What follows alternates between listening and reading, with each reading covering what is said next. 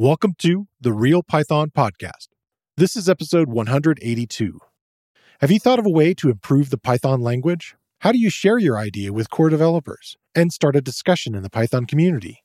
Christopher Trudeau is back on the show this week, bringing another batch of PyCoders Weekly articles and projects. We consider a couple of Python syntax and functional ideas posted to the discussions on python.org.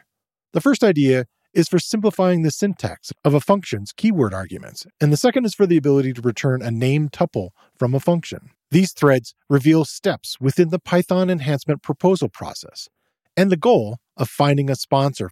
Christopher covers a tutorial on building a JSON-like parser in Python. The project is a solid place to start if you want to learn about parsing and developing rules for recognizing syntax and extracting data. We also share several other articles and projects from the Python community, including a couple of release announcements and news items. How to build a hangman game for the command line in Python. Why the Django admin is ugly, and how to customize it to differentiate admin environments. Clearing up confusing Git terminology. A project to extract links from a remote HTML resource, and a regex crossword game. All right, let's get started.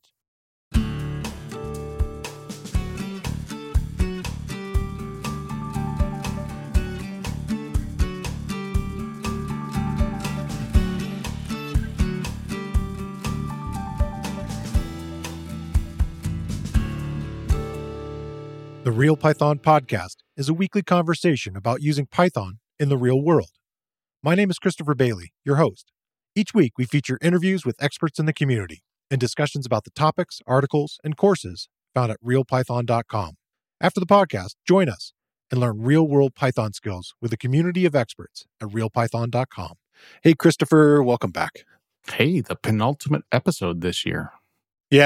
Yeah, actually, we're going to have kind of a fun episode where we haven't done this on the PyCoders version of the show, but we're talking about doing kind of a bit of a wrap-up episode hitting into the end of the year here. And I think that might be fun to do because it's slightly different content that we'll be sharing and highlighting as super popular stuff this year. So excited to wrap up the year. Yep, I got the real Python statistics on click-throughs for PyCoders, so we even know what's most popular, and there's a few in there that I was surprised by. So that's what is that? Stay tuned. There's your hook. There you go. Yeah. So we got some news to dig into here. Yeah, a few odds and ends. Okay. So the first one is, didn't even know it was happening, but PyPI has completed its first security audit. So this was done by a company called Trial of Bits, and they're a cybersecurity firm. And they did a code review of Warehouse, which is the PyPI site itself, and Cabotage. Yeah, beats me whether that's a clever name or a typo. I'm not sure which. Which is they've got like a custom container thing that they use for deployment. Trial of Bits went through and did analysis on both of these things.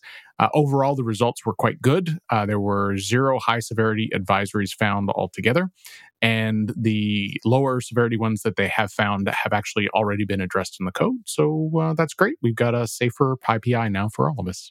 Nice. Yeah. A lot of effort happening there on security stuff. Oh yeah. Yes, yeah. They're definitely digging in, and I guess that's where the sponsorships here are helping that, right? The fact that companies are putting money into developers being able to work on these things makes a big difference. The second bit of news is the annual Python Developers Survey is ready for your input. We discussed the 2022 survey results not that long ago. I think it was episode 176.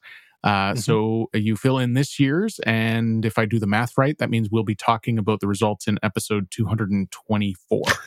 All right, don't hold me to that. So surveys like this do help groups like the Python Software Foundation to consider where to focus efforts. So the information is valuable. So take a few minutes and go fill that in.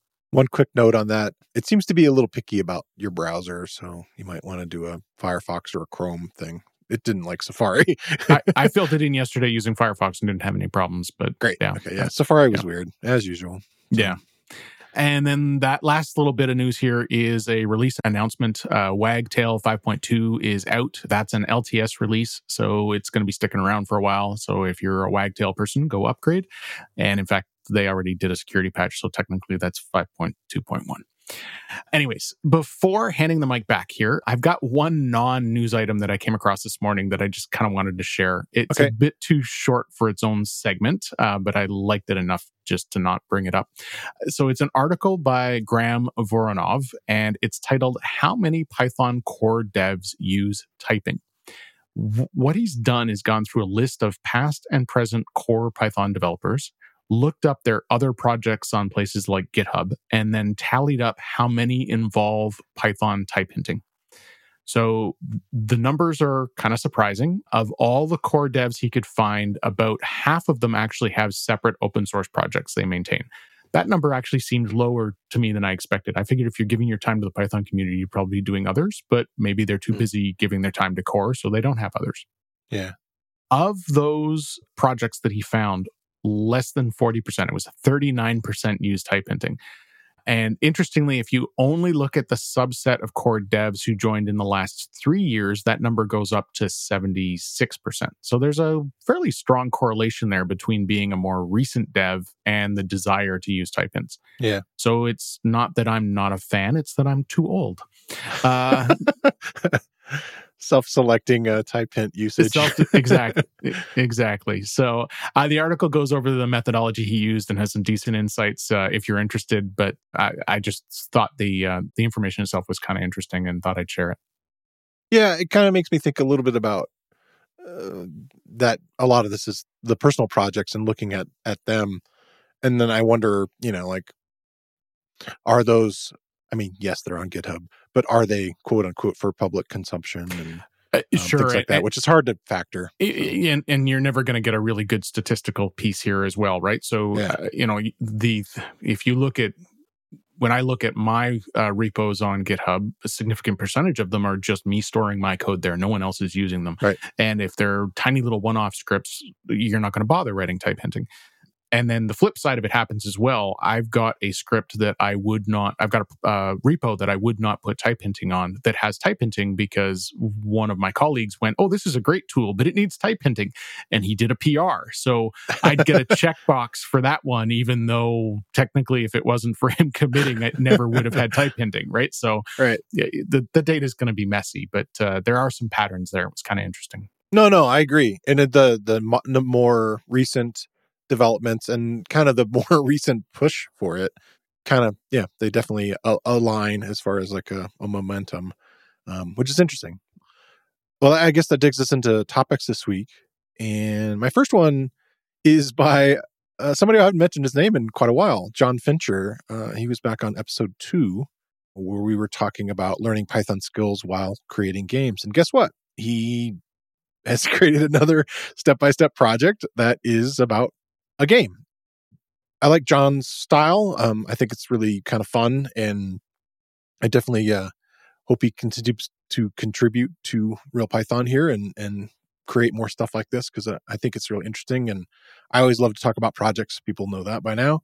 This one, the title of it is Build a Hangman Game for the Command Line in Python, and so it's geared toward basics, people that are just learn the language and would like to create something and build it. And it's one of the more straightforward, here's the steps. But one of the things I really liked about it that I thought was really useful for somebody who's interested in maybe getting into game dev is there's this important step initially where in the overview, you really should be formally describing your game, and to like an nth degree, like go out and really think about like, okay, well, how do you set this game up? Like if you were thinking of like a board game, like what are all the cards? What are all the little pieces? And what's the layout of everything? And going down and just really, really detailing it. Say you're describing it to somebody who can't see it. In this, he's describing that game setup, the number of players, you're describing the role of the players have. In this case, they've named him the selecting player, the person who's sort of choosing the word that's going to be guessed, and then the guesser. And then, how does word selection work? And then as someone makes guesses, how does that work? There's only a single letter at a time. They can't repeat a letter. How the word is shown with underscores under it. And then the idea that the selecting person would in this case, draw this sort of scaffold that the hanging man comes from. There's also feedback when a guess happens. The selector, the person who, again, is choosing the word, would either put that letter in one of two places. Either it's going to be added to the right collection of the letters in the word, or it's going to then add a part to the hangman. And then kind of thinking about what the actual winning conditions are. If you do that and you go through and you really sort of think about the whole flow of this thing, it's going to help you with designing all the different elements, like what becomes a function, what becomes sort of your main variables that you're working with. And so I thought that was really kind of neat.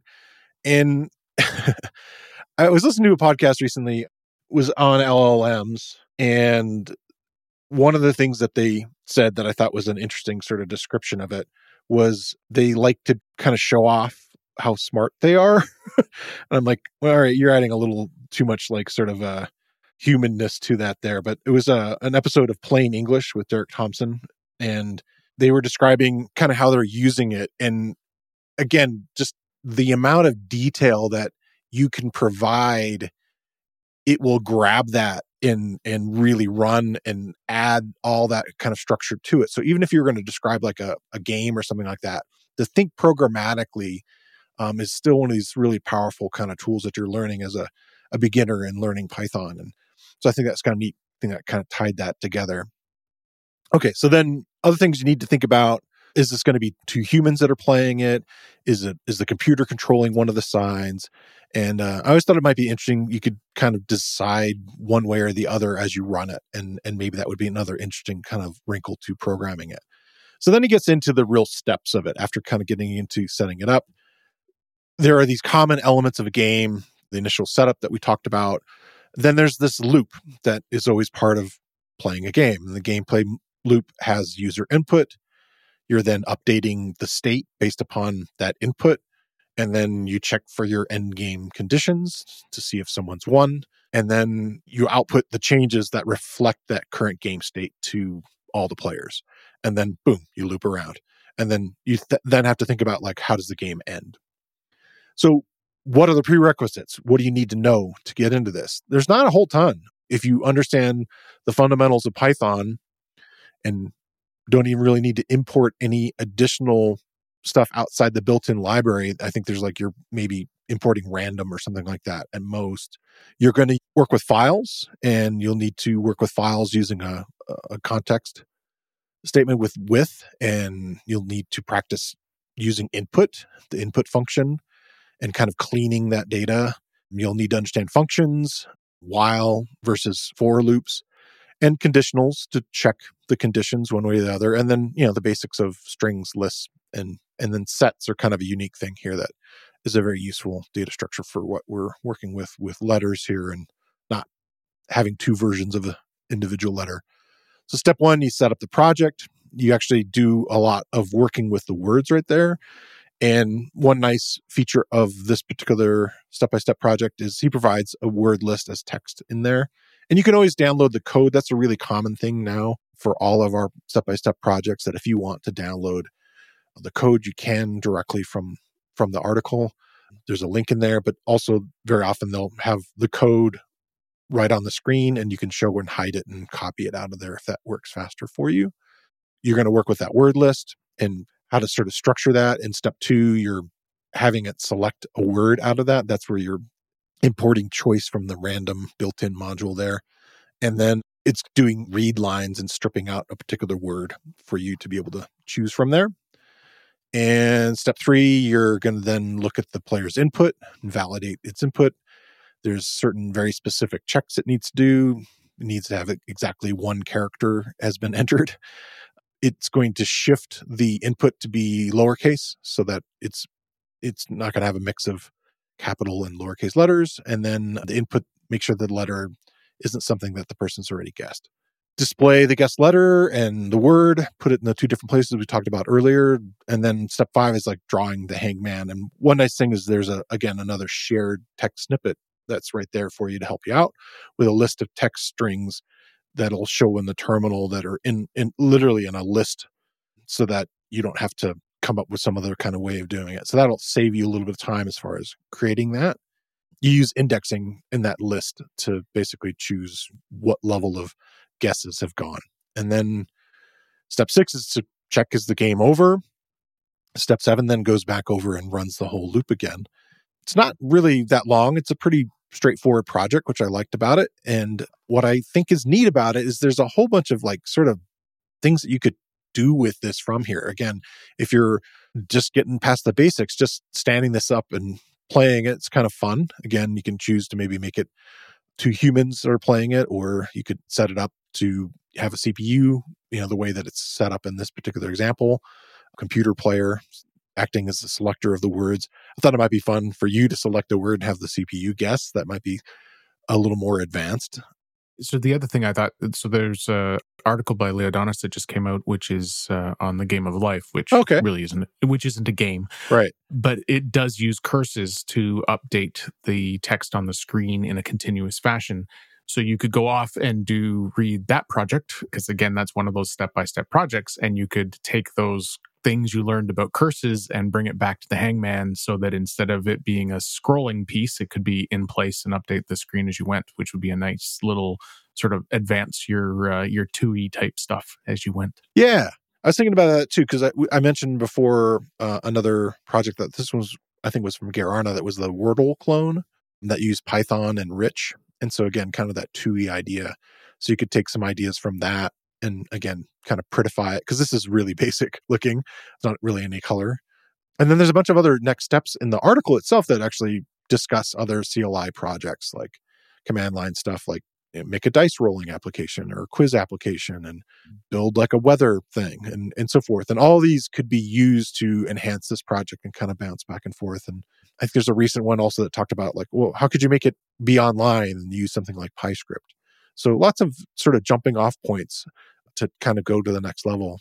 I just want to thank John for creating another fun step-by-step project. But John started mentoring through the program that Martin set up near the really beginning of the pandemic.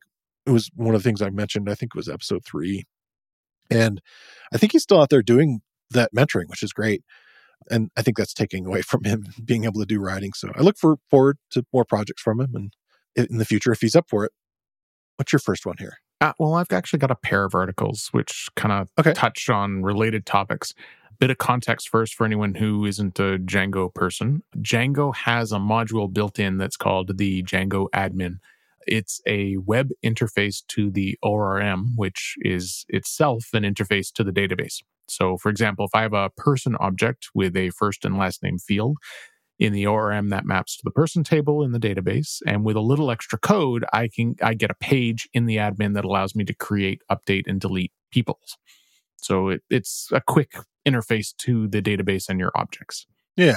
The admin's been around pretty much since the beginning, but it was never meant as a customer-facing tool. More of a used by the administrators to tweak something on the back end. Right. Because this is its target audience, it's, let's just say it fell out of the ugly tree and hit every branch on the way down. Okay. So, which leads me to the first of the 2 articles. It is titled, Why is the Django Admin Ugly? And it's by Vince Salvino. The post is a bit of a story by Vince talking about how he frequently ends up having conversations about the admin at conferences. Things like, why is the UI so dated, which is a polite way of saying ugly. Why hasn't it changed? There are quotes around all these words you're using in the article. Yes. Ugly is quoted and dated is quote unquote. We're very careful. Yeah. It's an opinion, obviously. Yes. So why hasn't it changed in years? Why doesn't it have some specific feature, right? So these are frequent topics that he's finding that he's having when he's, discussions he's having at the conferences. Right. So being faced with this question, he decided to dig around a bit and come up with some answers. One of which is actually right in the documentation. There's a quote in the documentation that says, the admin's recommended use is limited to an organization's internal management tool. It's not intended for building your entire front end around. Yes. So there's a sort of a very strong statement of intent there. Yeah. So after digging around some more, Vince found the ultimate answer, and that's a one-word answer: filled. So Evidently, the Django admin was built for a gentleman named Phil Cathon. He was the editor at the online part of the Lawrence Journal World newspaper, which is the place that first built Django as a CMS tool. The admin was built for internal users who needed to make a quick fix, and it was never intended as a front-facing app. So it kind of made me wonder as I read the story. I was like, I wonder how often there's like somebody's name buried at the bottom of some decision, right? Right. You come along, it's like, why is that Bob? That's why. Why is that Jane? That's why. So at least with this one, now we know it's Phil's fault. So personally, I'd like to thank Phil. Ugly or otherwise, the Django admin has saved me from writing a ton of code. Yeah. So it's wonderful that it exists. And that leads me to another Django admin article. This one is by Matthias Kestenholz. It's titled, Customize the Django admin to Differentiate Your Environments. This is actually something I've done. The idea is you include a visual indicator of what environment a project is running within. So, for example, different colors in your nav bar to mean dev, testing, staging, or production. Oh. Big clues where you're at right now. Exactly, right? And as the Django admin's an internal facing tool, you can get away with it not being, say, the site's branded colors because it's an internal facing tool. So being someone who once accidentally shut down a production server because I forgot which window was which terminal, I appreciate these kinds of visual clues. Yeah. I won't go into the details, but if the article does explain how to modify the CSS using the theming feature added in Django 3.2.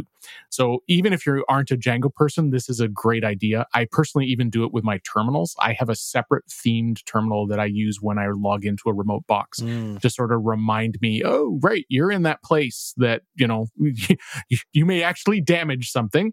Okay. So if you use Django, check out the article. And if you don't use Django, you should steal the idea. I think it's a powerful, very simple one, but a powerful one. Yeah, I think anybody who's worked in publishing should be pretty happy with the quality of this sort of the CMS side of the content management system that the admin potentially presents. Oh, it's a powerful tool. It does exactly what you need it to. It just isn't. It's just not pretty. Yeah, exactly. Doesn't look like a magazine glossy like most websites do now. Yeah. Yeah. Don't go behind stage at a concert either. Yes, exactly. Well, it's also part of it too is it's very web 1.0. So, very much.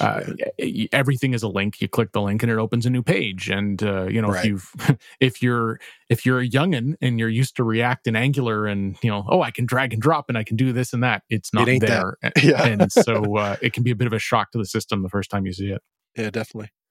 Cool. So my next one ties into the conversation I had with Adam Johnson. We talked about improve your Git DX, your sort of Git developer experience. And that was episode 179, so just a few back.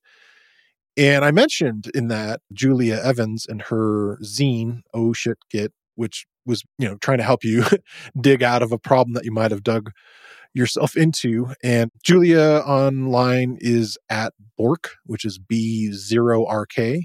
The blog post that she wrote is titled Confusing Git Terminology. I'll just read what she starts out with. Hello, I'm slowly working on explaining Git. One of my biggest problems is that after almost 15 years of using Git, I've become very used to Git's idiosyncrasies, and it's easy for me to forget what's confusing about it. So I asked people on Mastodon, what Git jargon do you find confusing? Thinking of writing a blog post that explains some of Git's weirder terminology. And I really appreciate the level of research that she went into this post. There's lots of solid links that really dive deeper into this if the short explanation that Julia gives isn't really clearing it up for you. But I thought it was really kind of interesting. I'm not the biggest Git pro, and I think that partly has to do with the fact that I'm either been on really small teams or mostly worked on my own stuff. And so I think in a larger organization is where things get more interesting as far as like branching and all this sort of stuff.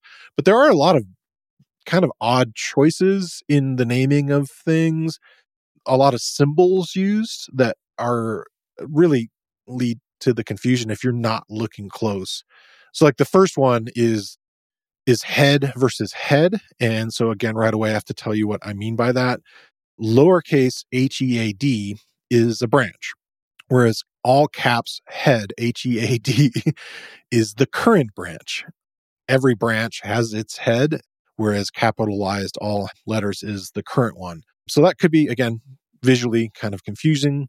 There's another one that she ties into that is, it has like a capitalized head with a caret, capitalized head with a tilde, capitalized head with two carets, and so forth. And you can check and again, read this article and you can kind of learn more about what that means. There's this warning you may have seen, which is a fun thing to read, the detached head state. And so this a warning that will pop up. You are in, quote, detached head state. You can look around, make experimental changes and commit them, and you can discard any commits. Anyway, it's basically, it's going to be without impacting any branches by switching back to a branch. So this is letting you know that you're not currently working on capital head state. And you either need to create a new branch or switch back to an existing branch. So there's this terminology that's 2 periods or 3 periods. So ... or ... And that's a little kind of confusing. So like you could have git log main ... test or git log main ... So 2 dots, 3 dots. And it has to do with kind of how far down you are as far as the amount of commits. Is it like 2 commits? Are you committing C and D? Or are you committing B, C, and D? And anyway, it again can get really kind of confusing. So there's a lot of these interesting little ideas. Index, staged, and cached all sort of refer to the same thing. And similarly, reset, revert, and restore are very similar. So it's kind of a little hard to differentiate them. And so she kind of gets into describing it. She says, I think it's made worse because git reset -- hard and git restore period on their own do basically the same thing. And then she gets into the differentiations between them. So lots of really interesting stuff there. A little confusion on a term called reflog, REFLOG. Some people thought it was reflog, which is kind of fun. And the reference log gives you this history of everything as a reference that has ever been pointed to. And it can really help you get out of really sticky situations. I think her other book kind of dives into that much, much more detailed. Something like you've accidentally deleted a branch that was important. And then she notes that it's one of the more confusing parts of Git's UI, and she tries to avoid needing to use it. And we talked about it in a little more detail and mentioned some tools with my conversation with Adam Johnson. The terms push and pull are kind of odd.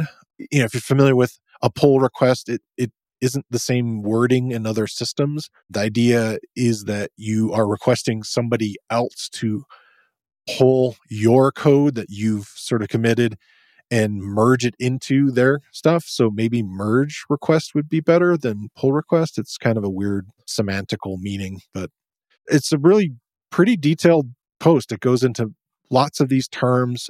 I think it helps clear up some of the confusion you might have between these kind of odd terms. I don't run into all of these terms often. There were a bunch of that where I was like, okay, I haven't seen that before. And I guess it can depends on what you're working into. But I want to thank Julie for the resource, and I'm looking forward to checking out the book. She's a really good follow on Mastodon, so I'll include the link for that there. If you do follow her, then it might be a good way to get a chance to participate in one of her surveys. Yeah. What are you any terms that mess with you in Git? And so Git for me is like regexes. I know enough to do the stuff that I do regularly, and everything else is go Google it. Yeah. And like you know, for the last few years, I've been mostly working either in small projects or independent. I don't necessarily even use a feature branch. I can get away with that if it's just me, right? Just move forward, commit. The other thing, that makes all this messier too is not only is that there are all these problems with the terminology, but there's also conventions, and different organizations will use different conventions. Yeah. So there's sort of an ongoing debate on the internet as to whether or not you should squash or rebase when you're doing branch merges. And so if you're used to working one way and then you go to another organization and they're used to working the other, you're may not have data that you're expecting to have, or the data Yeah. the data that you are expecting to be there, there's too much data because you're used to it going away. And so like it's a complex enough tool to begin with, and then the fact that everybody sort of mucks with it slightly differently kind of makes that just that much harder to grasp. Yeah.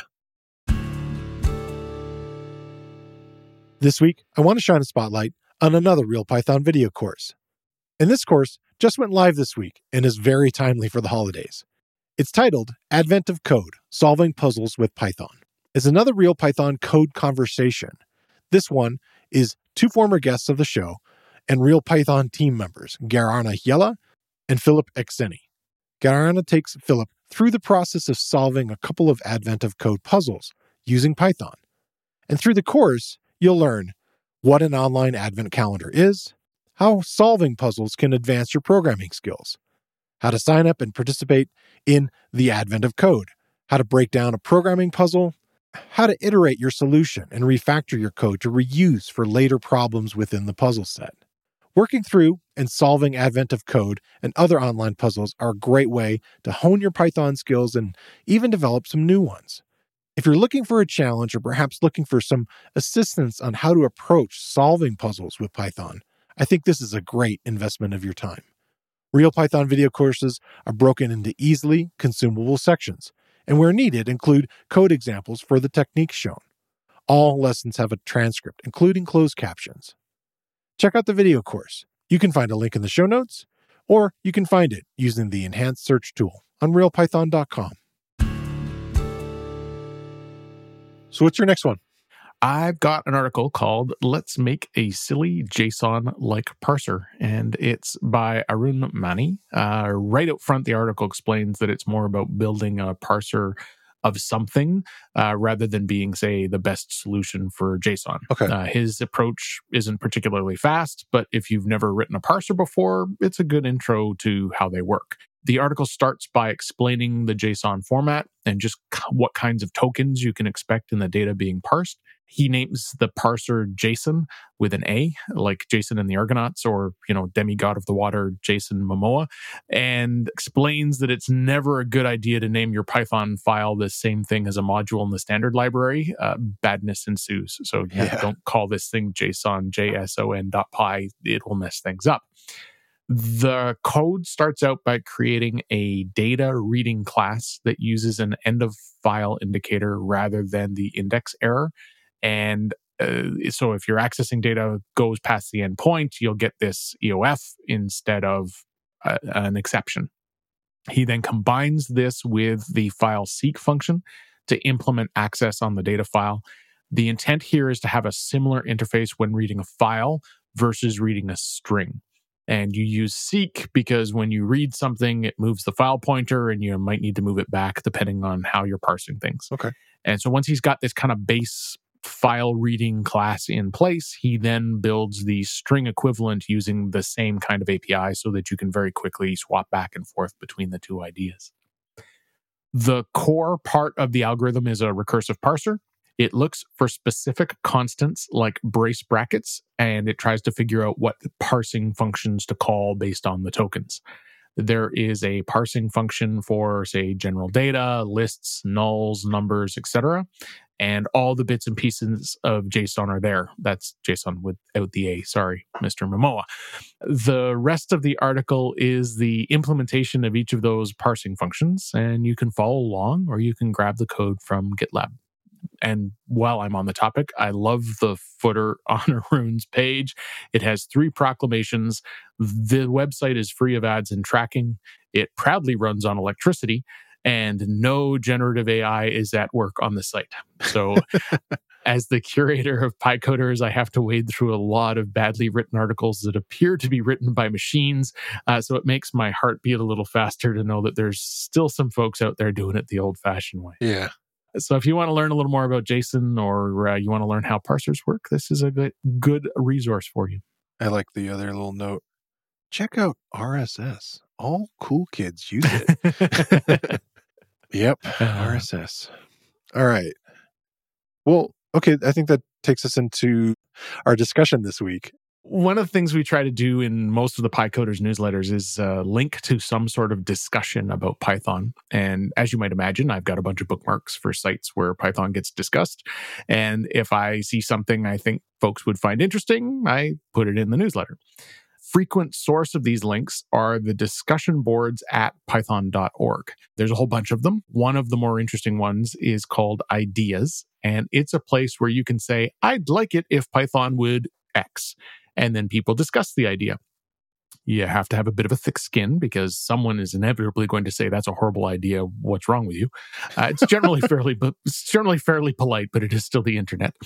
The core maintainers do hang out here. So you will even occasionally see one of them say, hey, that's a great idea. I'll sponsor it if you want to write up the PEP. So these kinds of boards are great ways for the community to feed ideas into the language. And it's not a special thing. You just create an account and pop up your idea and see whether or not other folks think it's good. So in the last couple of issues of PyCoders, we've linked to 2 different ideas discussions. The first of which is titled An Idea to Allow Implicit Return of Named Tuples. And it was posted by Sanskar Jethi. So consider when you want to return multiple values from a function. Typically, the way you do that now is you stuff them in a tuple. What this idea proposes is the ability to use named arguments in that returned tuple and have a named tuple automatically created instead of the vanilla one. So there's a real Python article called Write Pythonic Clean Code with Named Tuples by Leodanis Pozo-Ramos. And one of the bits in there is the fact that returning a named tuple is more indicative of what the results are. So consider a function that does division. You want to return both the quotient and the remainder. You could stick that in a tuple. But if you stick it in a named tuple, that means you get a very clear answer about which is the quotient and which is the remainder. So Sanskar's idea is that instead of having to define a named tuple explicitly, you could just return named arguments. So the return result from that same function would say quotient equals 2, comma, remainder equals 0. And instead of getting a tuple back, you'd get an automatic named tuple on the fly. I kind of like this one. It's kind of interesting. What do you think? It's interesting because normally you might think, okay, but couldn't you use keywords? And in that case, keyword arguments are for use within the function, not really what's being returned out of the function. And so it's kind of a way to kind of think of it in that sense. Yeah, it's keyword arguments on the way out. Yeah. Keyword arguments are usually on the way in. So it's different. It's a way of returning with keyword arguments, essentially. Yeah. And so that, I mean, I think that's an interesting idea. I don't know. I haven't run into this where I'm like, oh gosh, I really, really need this. And so do you feel like it's going to provide, like it would effectively like shorten parts of your code by having this? Like it's going to make certain things easier? I think what it would do is encourage you by default to use named tuples as the response instead of a regular tuple. Okay. So if I'm writing a function like that division example that I was thinking about, which, by the way, exists in the standard library, so I should never be writing it, but ignore that fact. Right. But if I was writing a function like that,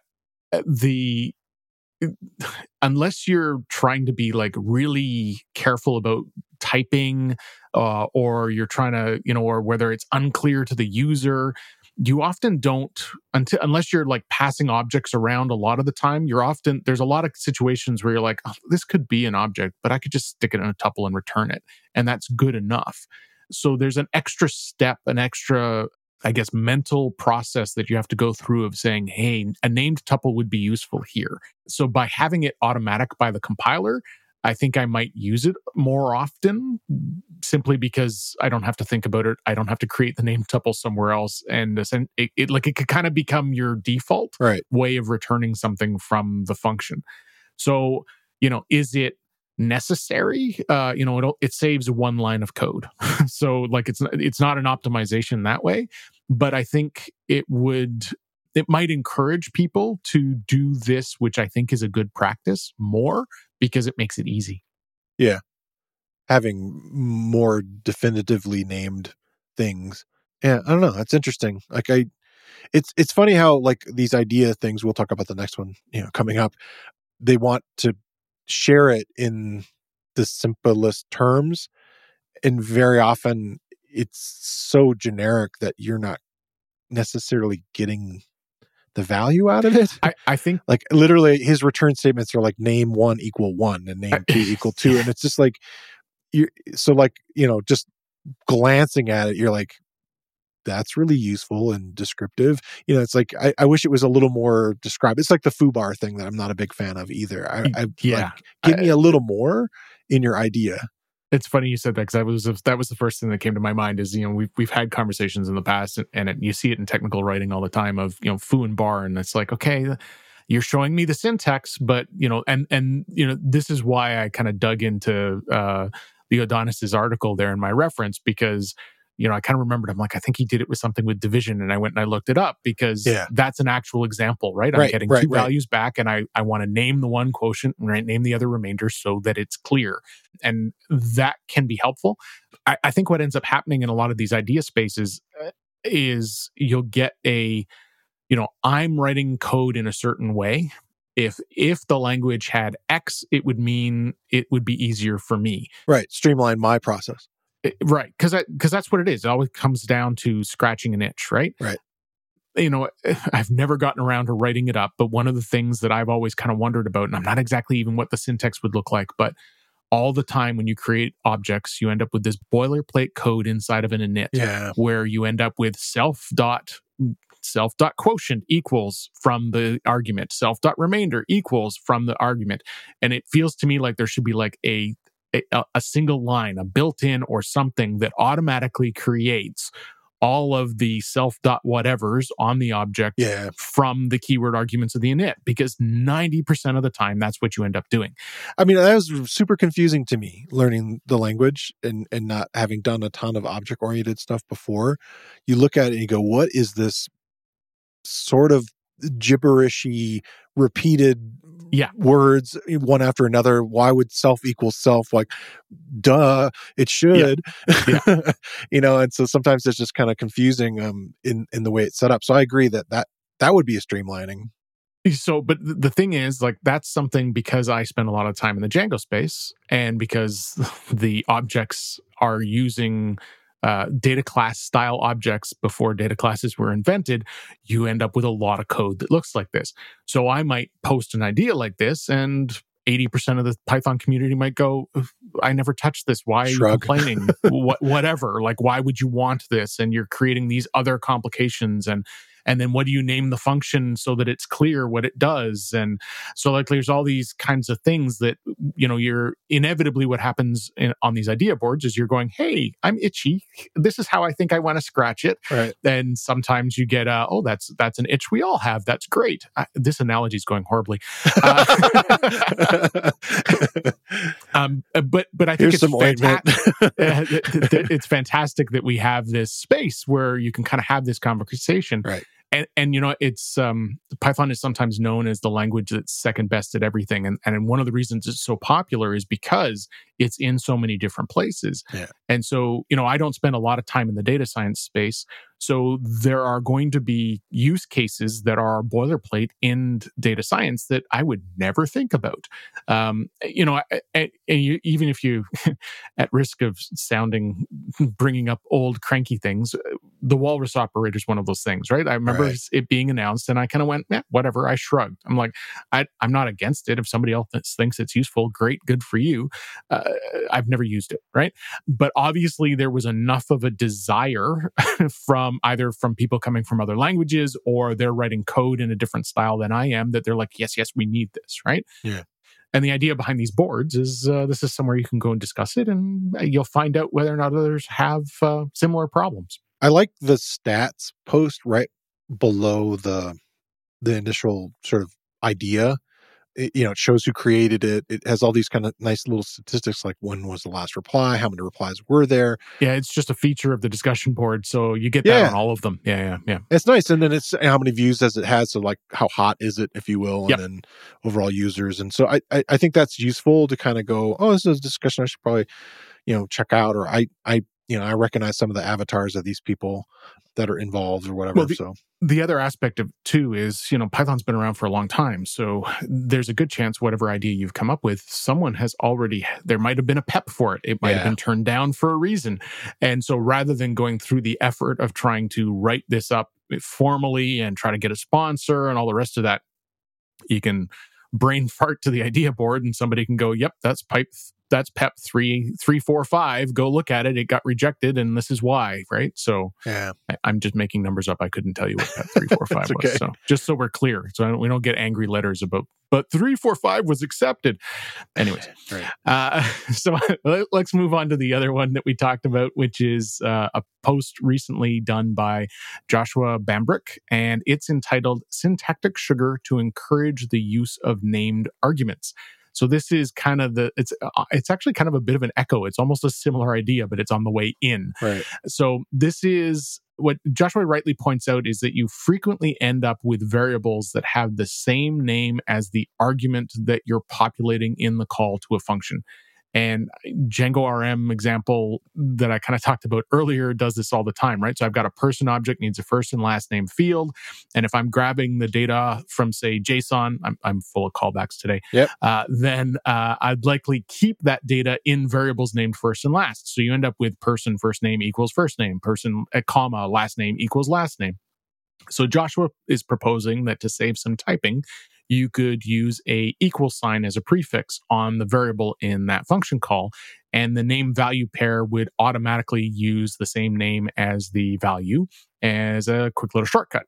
In the discussion of the post, someone mentions that this kind of happens sort of like this inside of an F string already, where you can put equal on the end of the variable name in the F string, and it will show some debug information.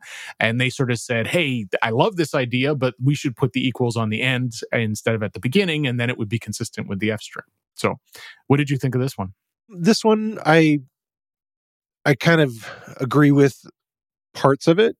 I kind of also like some of the points that some other people put out, like, again, like going back to the, naming things maybe more explicitly and so forth.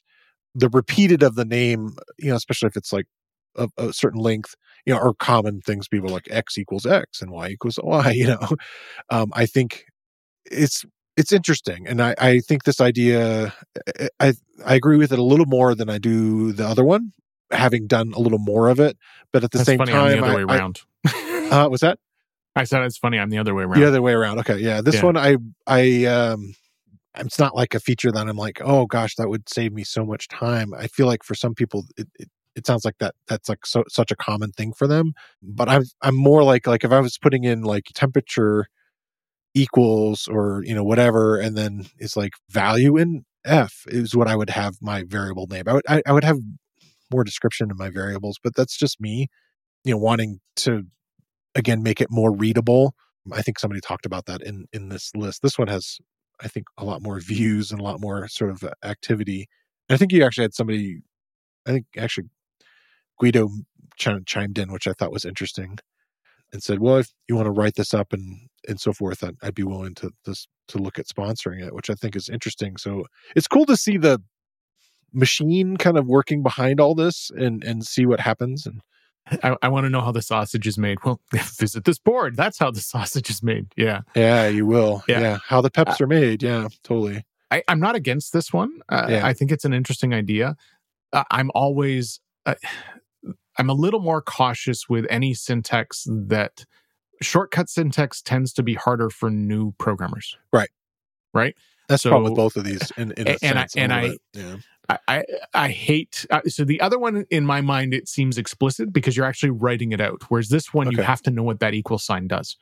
And so, go back to the walrus operator example, right? Like if you have to go, oh, what? I've never seen colon equals. What is that? And you have to pay attention that, oh, there was a colon in front of it. And don't get me wrong, that doesn't make it a bad thing.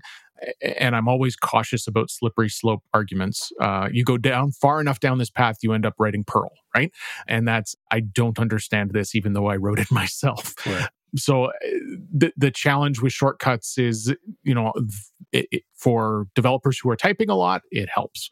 For developers who are new to the language, now you're having to go, oh, wait a second, what's that symbol and what does it do? Right. And if it happens to end up being something that isn't used as often, then you're into that, okay, I got to look this up and relearn this kind of thing. And I don't feel strongly enough about it to say, no, this shouldn't happen. But that was kind of the niggle, right? That was the little voice I heard. Yeah. I don't know if I would use it either in some ways, because I feel like, in the space that I'm in, it's not as, like you said, explicit, like what it's doing. As much as it concerns me a little bit because it's a shortcut, I would probably end up using it a lot because, again, that whole ORM data class kind of space, you end up with this pattern a lot. Lots of keywords. Yeah. So, well, okay. It'd be interesting to see if either of these get turned into PEPs. And either way... how far they go. Yeah. And either way, kudos to Sanskar and Joshua for participating in the community and, generating good conversations about this. So right. It's always nice to see it happening. Well, I think that takes us right into projects. My project this week is, I think I've used this phrase too much this week, but it's very straightforward. It's a script and it does what it is listed on the tin. It's called Grab Links, and the subtitle is Extract Links from a Remote HTML Resource. It's from Christian Rosentreter. He goes by The Real Tokai. So Christian set this up. It requires just a couple fairly common requirements for something like this. You might even guess them right away, which is requests and beautiful soup. To get this going, you set up a virtual environment and then you pip install the requirements text file and you're ready to go. So again, it's designed to extract or basically pull down links from whatever HTML page that you're looking for. You can filter those results. You can use a single word like a search term, or you can use regular expressions if you like, which might hint to something that's coming up soon. And you can also use features from Beautiful Soup, things like class attributes or elements. So if you're familiar with that tool, you can use that to access very specific parts of a page or different, again, attributes or elements that are inside of it. It has a few arguments that are in it or flags that are documented in the README. A couple examples are provided in there. It just works. It was really simple, and I like that about it as far as the straightforwardness of it.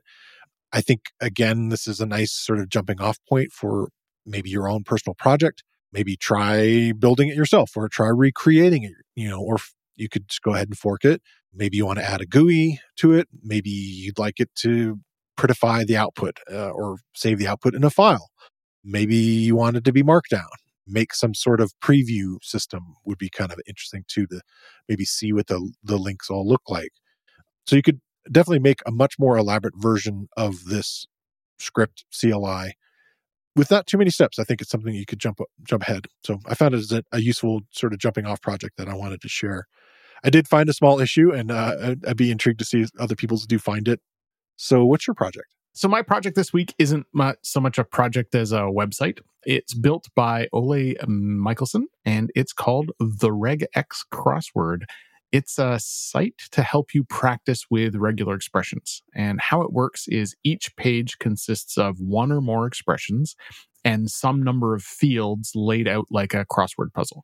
So for example, the first tutorial puzzle has 2 empty spots that you can fill in with either the letter A or B. And then along the spots are the regexes. Horizontally, it shows A+, while vertically, it shows A bar B. The only solution that solves both directions is A in the first spot and A in the second spot. So you drag and drop letter tiles into the empty spots to fill them in with what you think the solution is.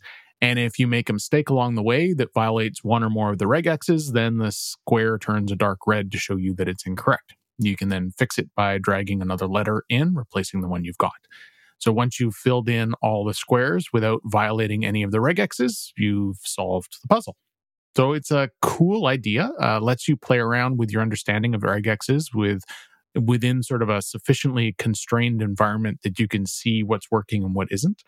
All told, there are almost 100 puzzles for you to play with. And if you dig around on Ole's site, there's also a mobile version of this in case you want to, say, test your regex knowledge while commuting. He also has a donation page, so if you like, you can buy him a coffee or something. He's color-coded the puzzle difficulty level. I'm a little suspicious that this might cause some issues with colorblind folks. I quick tested with my colorblind simulator and they all worked, but I only tested a couple of them. So there's a chance that might be problematic for some people, but that's a little bit of a maybe. So if you are colorblind, you might need a little extra help or some hints or something to see what's working, what's not working. But I think the shading on it's strong enough to be good. But otherwise, neat little tool. And if you like the puzzle stuff and you like playing with regexes, it's definitely worth checking out. Yeah.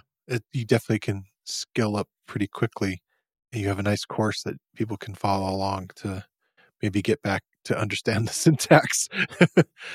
There's a little bit in the tutorial, but there's so many little syntactical things that would be useful to know before you dive right into the puzzles if you have to be reminded. Yes, and speaking of the sausage being made, one of those things that happens when you generate as many courses as you and I do, you go through, you do some research, you build the course, and then you sometimes forget an awful lot of it. So just because my name's on that does not mean I remember any of it. We frequently get questions on that course, and a couple of my colleagues are way faster at answers than I am. I'm like, yeah, I know I wrote that, but yeah. So, yeah. Well, thanks, Christopher, for bringing all these articles and projects this week. Always fun to be here. All right, talk to you soon. I want to thank Christopher Trudeau for coming on the show again this week. And I want to thank you for listening to the Real Python Podcast. Make sure that you click that follow button in your podcast player. And if you see a subscribe button somewhere, remember that the Real Python Podcast is free. If you like the show, please leave us a review.